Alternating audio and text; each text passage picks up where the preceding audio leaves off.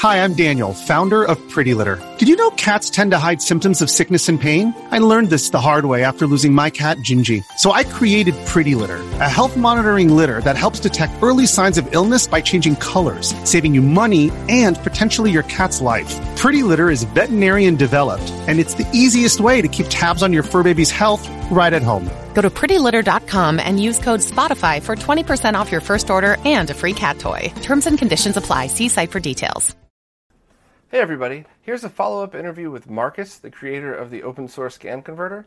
I first interviewed him about a year and a half ago when the OSSC project was first announced, and there's been a ton of updates from then till now, so I really wanted to get him back on to talk about that, and just because I'm a huge fan of his work.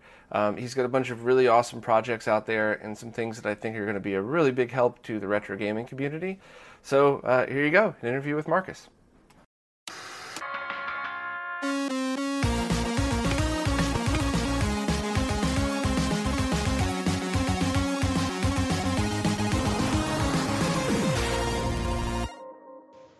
Hey everybody, I'm happy to be back with Markus for the second interview. How you doing, Markus? I'm fine, thanks. Thanks very much for coming back on and doing this again, and I'm very glad I got the time zone right this time. So there's been a lot of updates since the last time we spoke. You've been working on some pretty incredible projects, but I think it would be fair to start with the original project that you came up with that drew so much attention and has now become, in my opinion, the standard in classic gaming on modern TVs, the open source scan converter. So I guess the latest version as of this is firmware version 0.81, and that introduces a ton of new features. So would you be able to just kind of walk us through a little bit what's happened in the past year and a half, I think, since the last time I spoke to you, and how you're able to implement so many of these cool features? Well, if we start with the 0.81, so basically that has a couple of categories of these updates. So first one is the actual scanline improvements, and those were mainly implemented by Vorti and Paul B, and I just mainly integrated them inside. And then there also was some usability improvements, like the dual-way profile linking, and the LCD backlight timeout. Mm-hmm. And then, of course, some fixes related to masking and stuff like that. You know, it's funny, the little things sometimes that I would have never thought of make a big difference, and the LCD timeout's one of them, because I would have never thought to ask for that as a feature, but when I'm playing in a dark room, you want to be able to see the LCD as you're actually tuning the OSSC and changing the settings. But once I'm kind of sucked into a game, it is very cool that goes off automatically now. So it's, I tend to get very excited about the big features and sometimes overlook the little ones until I'm actually using them. But it's very cool that you're kind of covering both grounds on this. Yeah, I planned to implement it much earlier, but I was just too lazy to make it like... I certainly wouldn't call anything you've been doing lazy, though. I mean, I'm just looking right now at the firmware changelog, and there's a ton of stuff. I think the thing that shocked me the most was in version 0.76 when you were able to implement 5x scaling. That's just incredible, because this originally started out as essentially a 720p line tripler. How hard was it to actually get 5x scaling? Well, there's some, on the hardware level, the FPGA is it can barely reach that pixel block, so you have to optimize a few things, and then, of course, there's this clock multiplication issues and things like that. And I was worried about the PCB layout also, that is it, good enough for such high signals, high rate signals, but it turned out pretty well, so I'm quite happy with it. Yeah, definitely. And the other thing that I noticed was hybrid scan lines. So how did those get implemented in? And can you talk a little bit about what a hybrid scan line is for people that might not know? The hybrid is basically your scan line intensity depends on the actual pixel value, so it's kind of how it blends. And I'm probably not the best person to explain it, but basically you don't have how it looks, so it's maybe a bit more natural when you use the hybrid method. So one of the things that I've always wondered, and I know this is kind of skipping ahead and looking to the future, but when there's eventually a 4K and then, of course, an 8K or a 100K, whatever the future brings for us, the more resolution you have, the more you're able to dial in each pixel of the original console. So having vertical scan lines as well to mimic the look of the old arcade monitors, and then even a Sony BVM CRT with a very high line count monitor.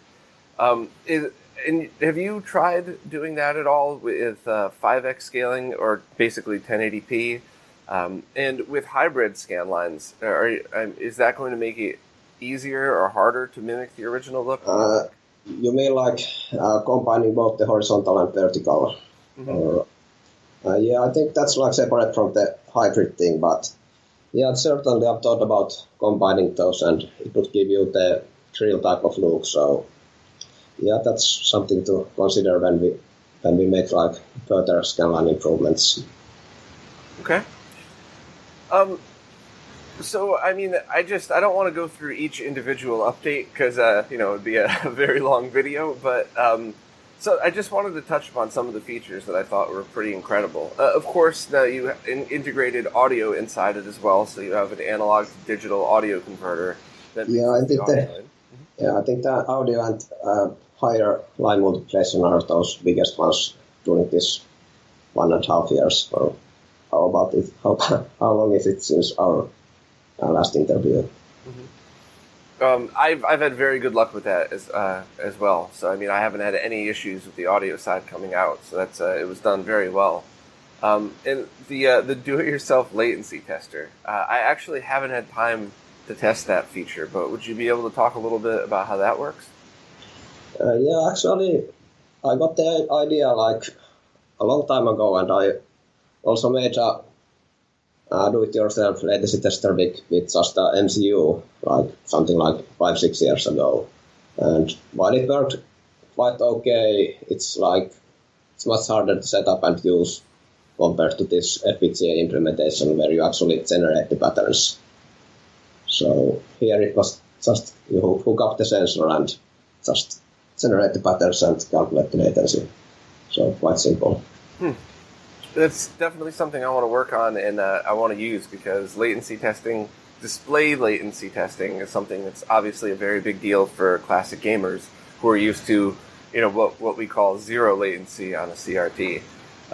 So that's a very cool feature that I never would have expected. Do you have anything else on the table for the open source scan converter in the short term, or I guess in the long term, in its current form? So not a different model, but this current open source scan converter as we know it now. Well, the one big thing is that we are looking at is like replacing the current soft CPU. So the NIOS 2 is it's quite easy to set up, but it's quite lacking in features, and if you want some advanced stuff, you have to pay the licenses. So I'm now looking for alternatives for that. Okay. What other features would a different CPU allow? It's mainly about this, how much you can compress the actual code and things like that. Oh, okay. Now the one feature, and please don't take this as a complaint because I'm a huge fan and I love the open source scan converter, but the one feature I was really hoping to see at some point was being able to load profiles onto the micro SD card so that you could post profiles for consoles online. Is that something that's even feasible in with the way it's currently working, or is the FPGA just completely filled up with all the other features? Well, that comes also to the CPU replacement issue. So basically, you have lots of flash on the board, and also that can be used for many things. But with the SD card and profiles, the main problem is that if you want to make them usable between different firmwares, so basically you need to validate every profile and then also parse them if you want to use plain text. And when you think about what you have to do on the FPGA or on the soft CPU, then adding those validators and parsers and maybe also some file systems so people just can plug the card on their PCs and write it normally, not like as a disk image. So basically those need quite a lot of code space, and for the code space problem you really need the new soft CPU subsystem.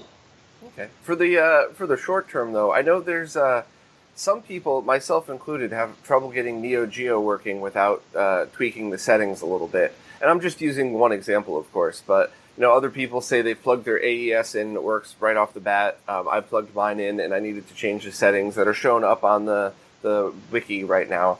If we as the community find certain profile settings that are extremely helpful, is that something we could submit on the wiki and to be included in a future firmware?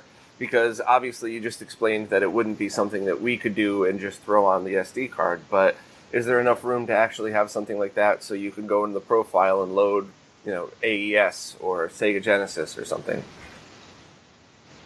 Yeah, from the internal flash, I suppose. All right, I'll talk to you afterwards about that. Maybe we can get some of the more problematic consoles built in just to make it easier for people. Because about the Neo Geo, I think one problem with those that the actual models are a bit different. So it was 1 or 2 years ago when I got a chance to test like 5 different models. So only one of those models had these sync issues where you actually needed those special settings. So yeah, that's probably an extreme case, but still. Yes, that's something I've been digging into. It's each console has so many different variants of models, and including in the Neo Geo ones I've been testing, have some very wild differences between them on the video output side. So yeah, that's a good point. Overall, though, I mean, this is I think the reason people are asking for things like this is because while this project, when it first started, it felt like a really great way for people who were very technical, who wanted to get in and tweak settings to use older consoles on the newer TVs. I think by now, with all the features you've added and with all the amazing updates to it, this really has become more of a standard than the FrameMeister for people that just have one step above the desire to tinker. So if you just want to plug in your consoles and walk away, you get a FrameMeister. But as long as people just have that one extra little bit of patience, I really feel like the OSSC is becoming the thing that everybody uses, and I'm very happy. I'm very happy to see a device that was designed for the community being embraced by the community like this. Yeah, but there's still a lot of room for improving the usability. But, well, if that CPU thing gets sorted out, then hopefully we can make improvements on that sector too. Spoken like a true engineer. You have a great product, and your answer is, but there's still room for improvement. I guess for now, one of the things that I noticed is going to be a huge help for people looking to use the Super Nintendo or the Nintendo is your de-jitter boards. Could you talk a little bit about that? Because I just thought that was an amazing idea, and I was really happy to see somebody working on that. And I'll pull up the I'll pull up the Shmups thread now that kind of shows a little bit about this. Yeah, so basically the operating principle is quite simple. So it's explained on the first post. So basically there are like the consoles generate short scan lines like periodically, or in case of NES, it also can depend on the game. So what the board actually does is it gates the master clock to compensate for this short scan line. So it's quite simple. But the big challenge with those boards is that it should like be universal for all the revisions, and including like potential mods like DFO and everything like that. So that's like the bigger challenge. So the way I had interpreted it, like when you have a Super Nintendo plugged into the OSSC, you see a refresh rate that's like 60.0 something. It's not directly 60 hertz, and that's is that the same basic principle as getting the clocks to output the exact refresh rate? No, actually, it's not related to that, but it's more related to the actual sync signal coming into the OSSC. So it's like normal sources, you get this periodic sync, but with the SNES, it varies depending on the scan line. That's not a good thing for any digitizer. Okay. And that's basically just conforming the analog signal that used to be pretty wide open for compatibility to the strict digital standards, correct? Yeah, well, if you think about CRT, you can put almost anything to it and it still syncs. So, but when you are going to digital, the signal goes to a PLL and they can't stand much jitter. And I believe the biggest challenge for people who are installing the dejitter board is just that there are so many different revisions of the motherboards, different regions. But overall, you would make the board pretty much the same and just have to alter a few components based upon which model or which region. Is that true? Yeah, the most recent version has a couple of jumpers, which can be just sorted or left open, depending on the installation. So, I love that idea. That way, even if you short the wrong one, you could just remove the solder and short the different one to give that a try too. It's a great idea.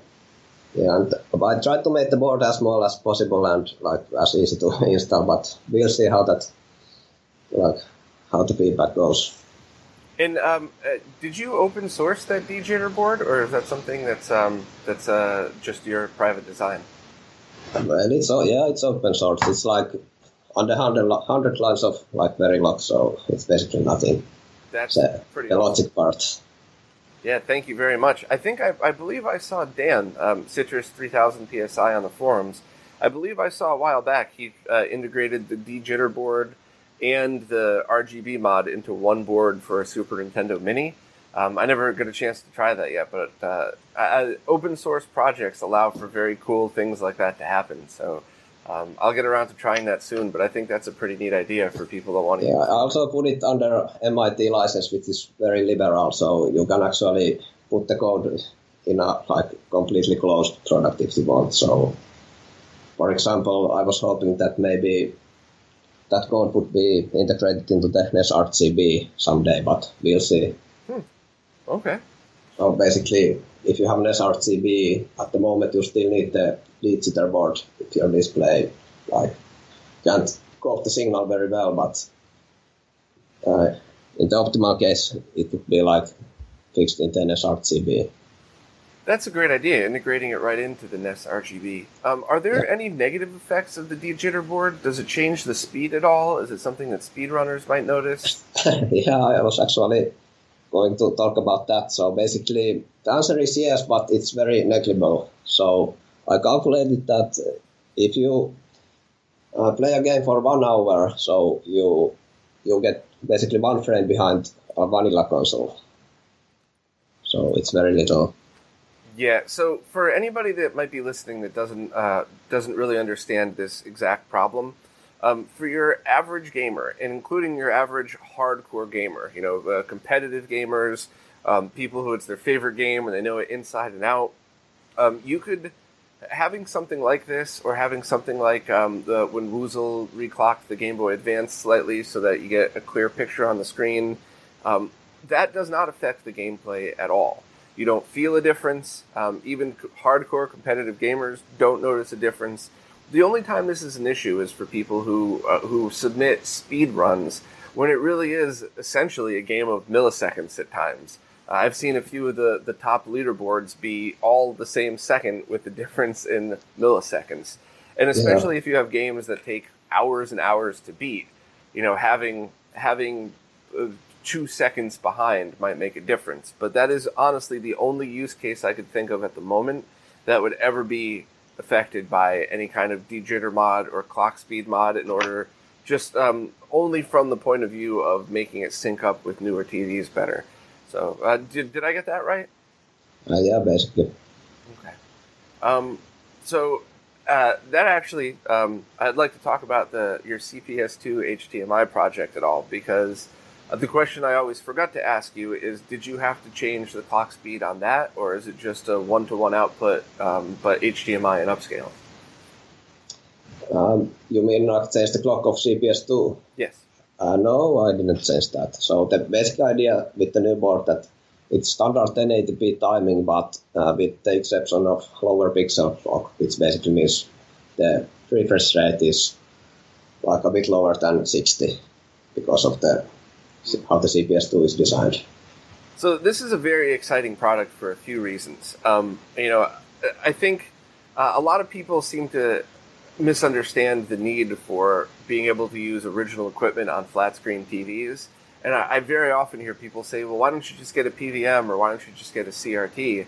And the two answers to that is they don't make CRTs anymore, so eventually that it's just not going to be an option. But also, a lot of people are involved in fighting tournaments, and especially with the CPS2 stuff, because that covers all of the classic Street Fighter games. And it's a lot of work to carry these rare, expensive monitors up a couple of flights of stairs, hook up all your equipment. It takes up a lot of space. It's very heavy. I know what you are talking about. I have done that myself back in the day, too. Yeah, I mean, that's how I messed my back up last year. I was just carrying all those huge monitors up and down the stairs a couple times a week, and eventually my back just said, you're too old for this shit.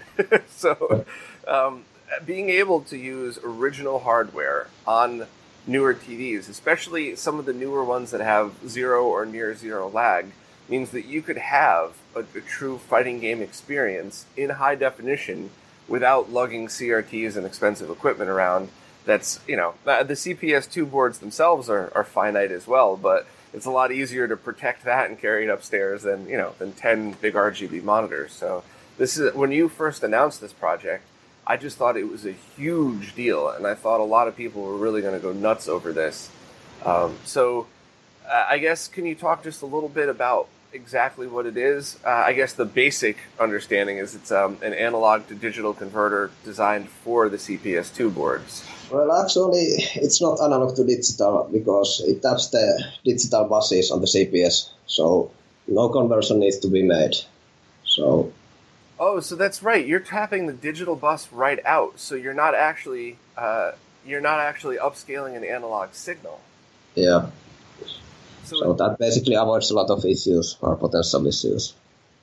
So is that one of the reasons you're able to get such low latency is because there's no conversion required?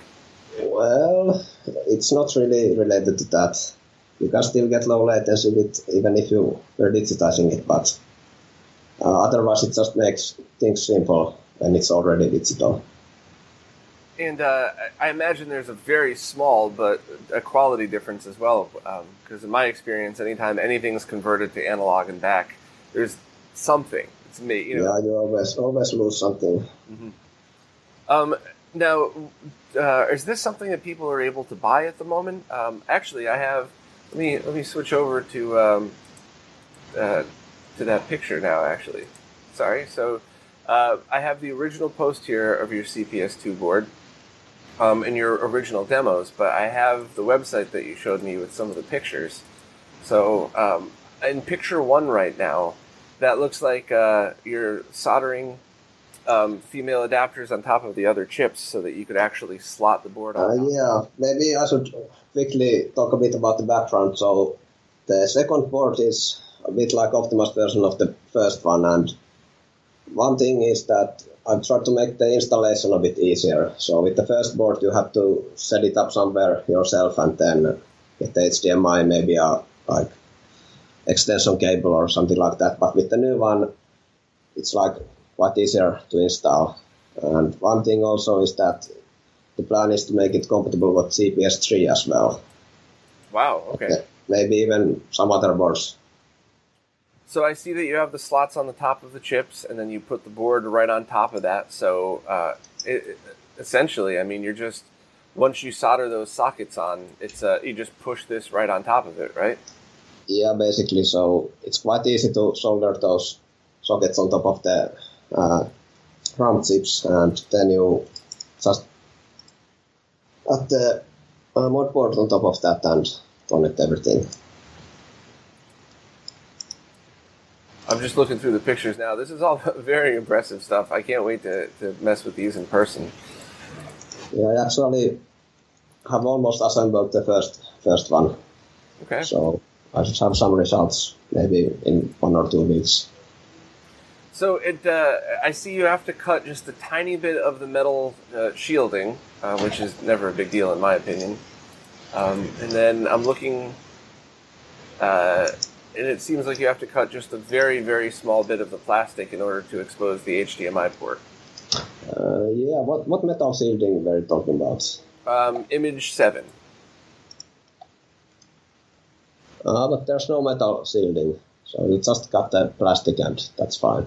Okay, I thought I might have skipped over one. I believe image 6 had the metal. Is that? Oh no, that's the plastic. Ha! It's just shiny, and I'm looking at it through OBS. Sorry.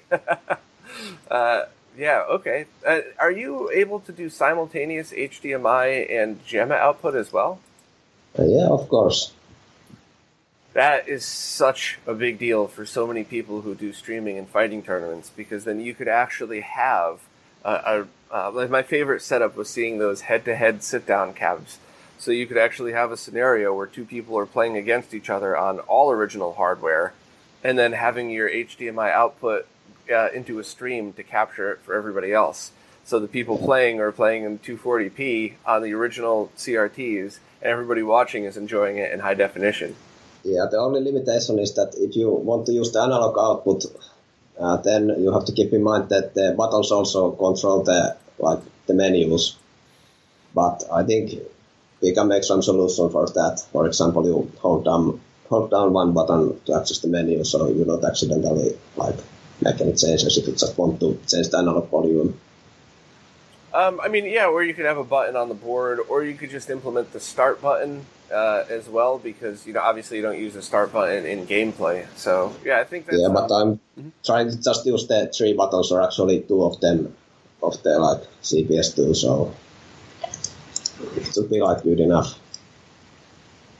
Very cool. I'm very excited about this. I can't wait to see this in some of the fighting tournaments.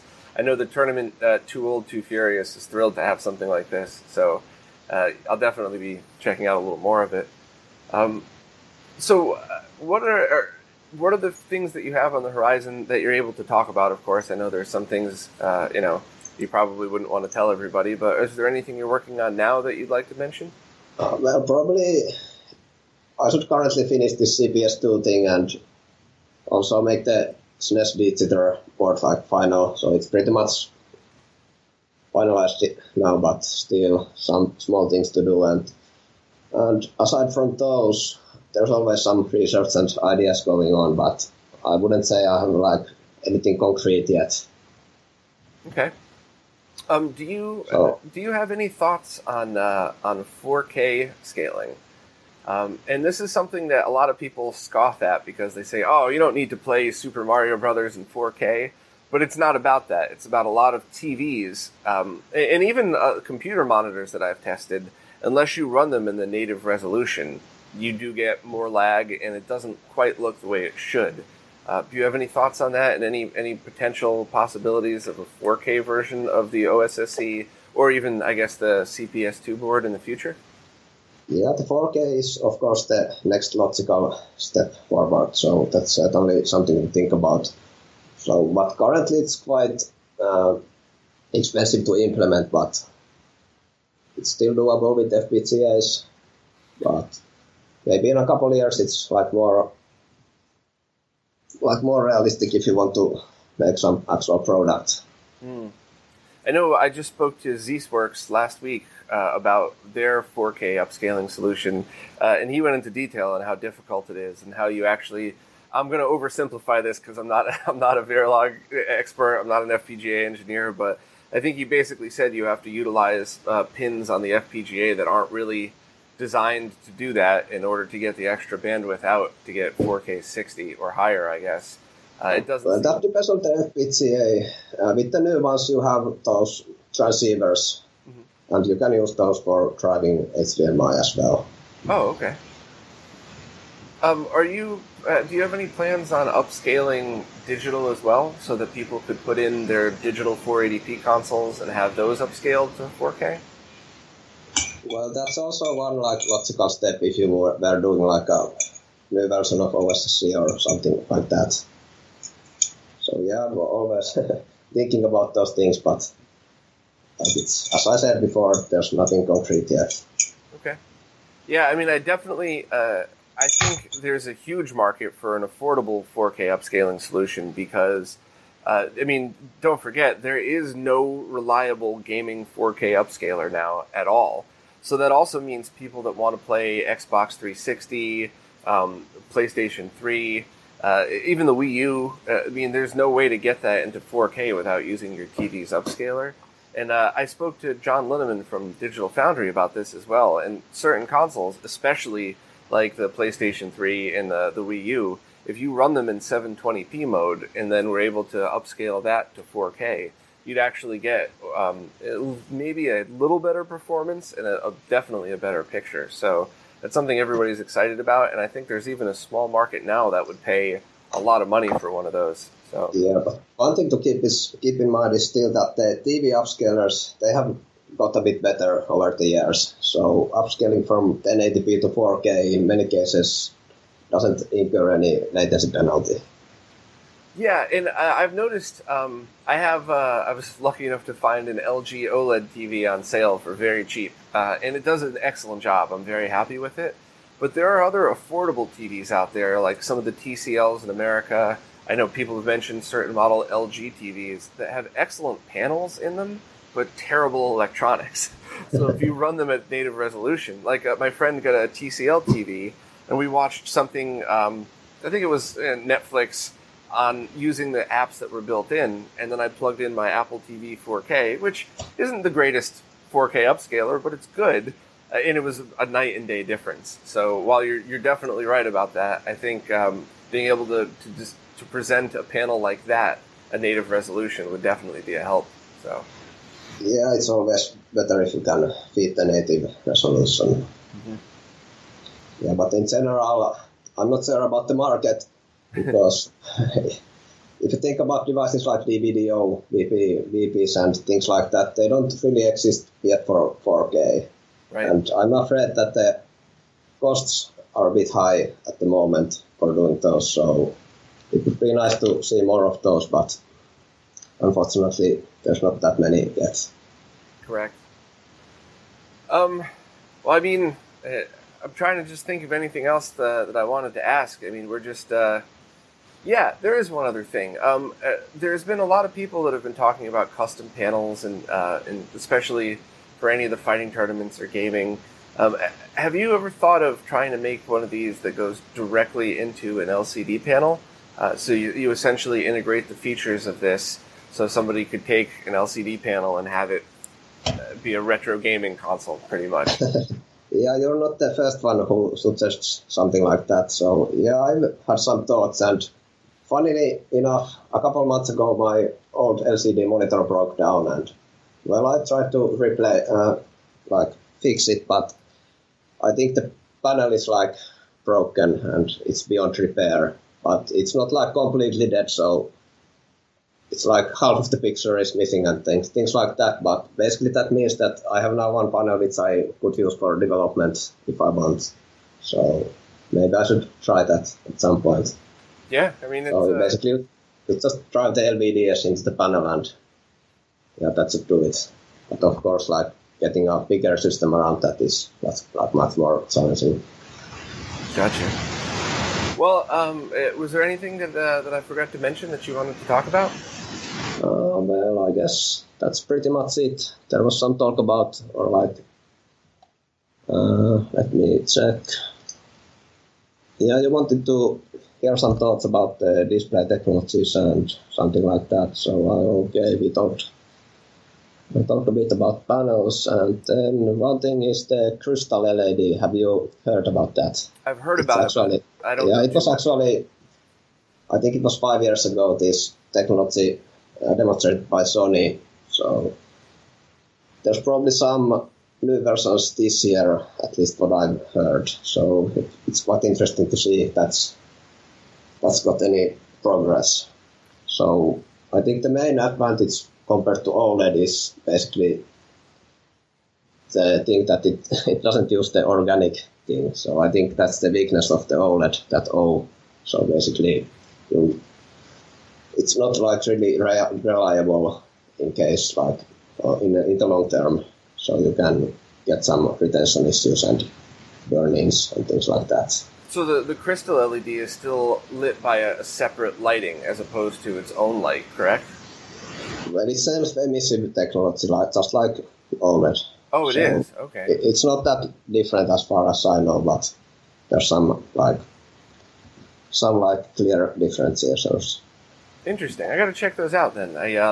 My old company that I used to work for, I was able to go to CES every year. So for 6 years, I was able to see all these things in person the day they were released, and I don't do that anymore. So I feel like I'm missing out on a lot of the newer, very fun technologies. Yeah, so at least I'm interested to see what Sony has come up with that, or if they have at all.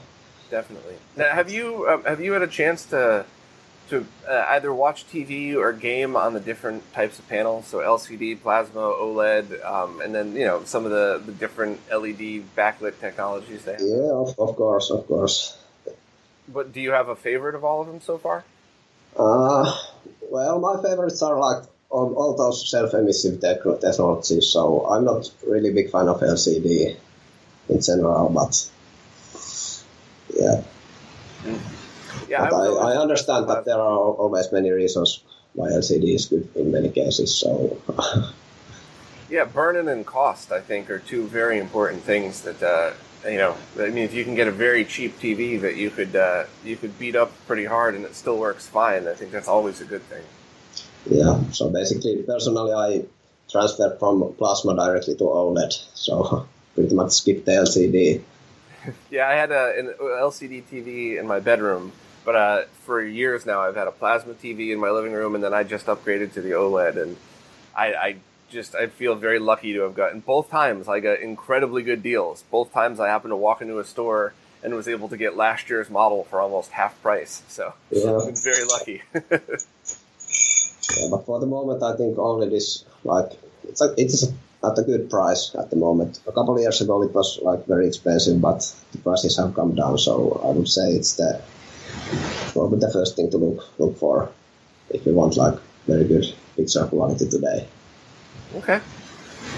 Well, thank you so much for taking the time to do this again. I hope to do it again next time you come out with another awesome product. And I just really appreciate all you've done for the community. Yeah, thanks. You hang on, because I'll have a few questions for you in a minute, and I will see everybody else in next week's podcast.